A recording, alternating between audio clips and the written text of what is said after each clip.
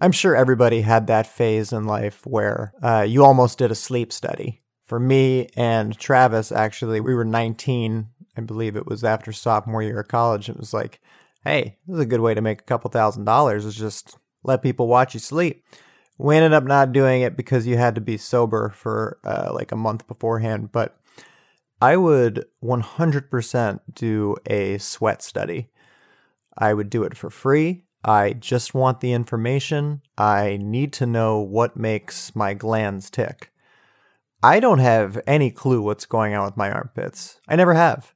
They always sweat. They always stink. And sometimes there's like weird little bumps there. I don't know. Like, is that an allergy? Are there specific brands of deodorant I should avoid? Should I not even be using deodorant? Should I be using antiperspirant? I don't know what I need, and I am way too shitty of a scientist to figure this out on my own.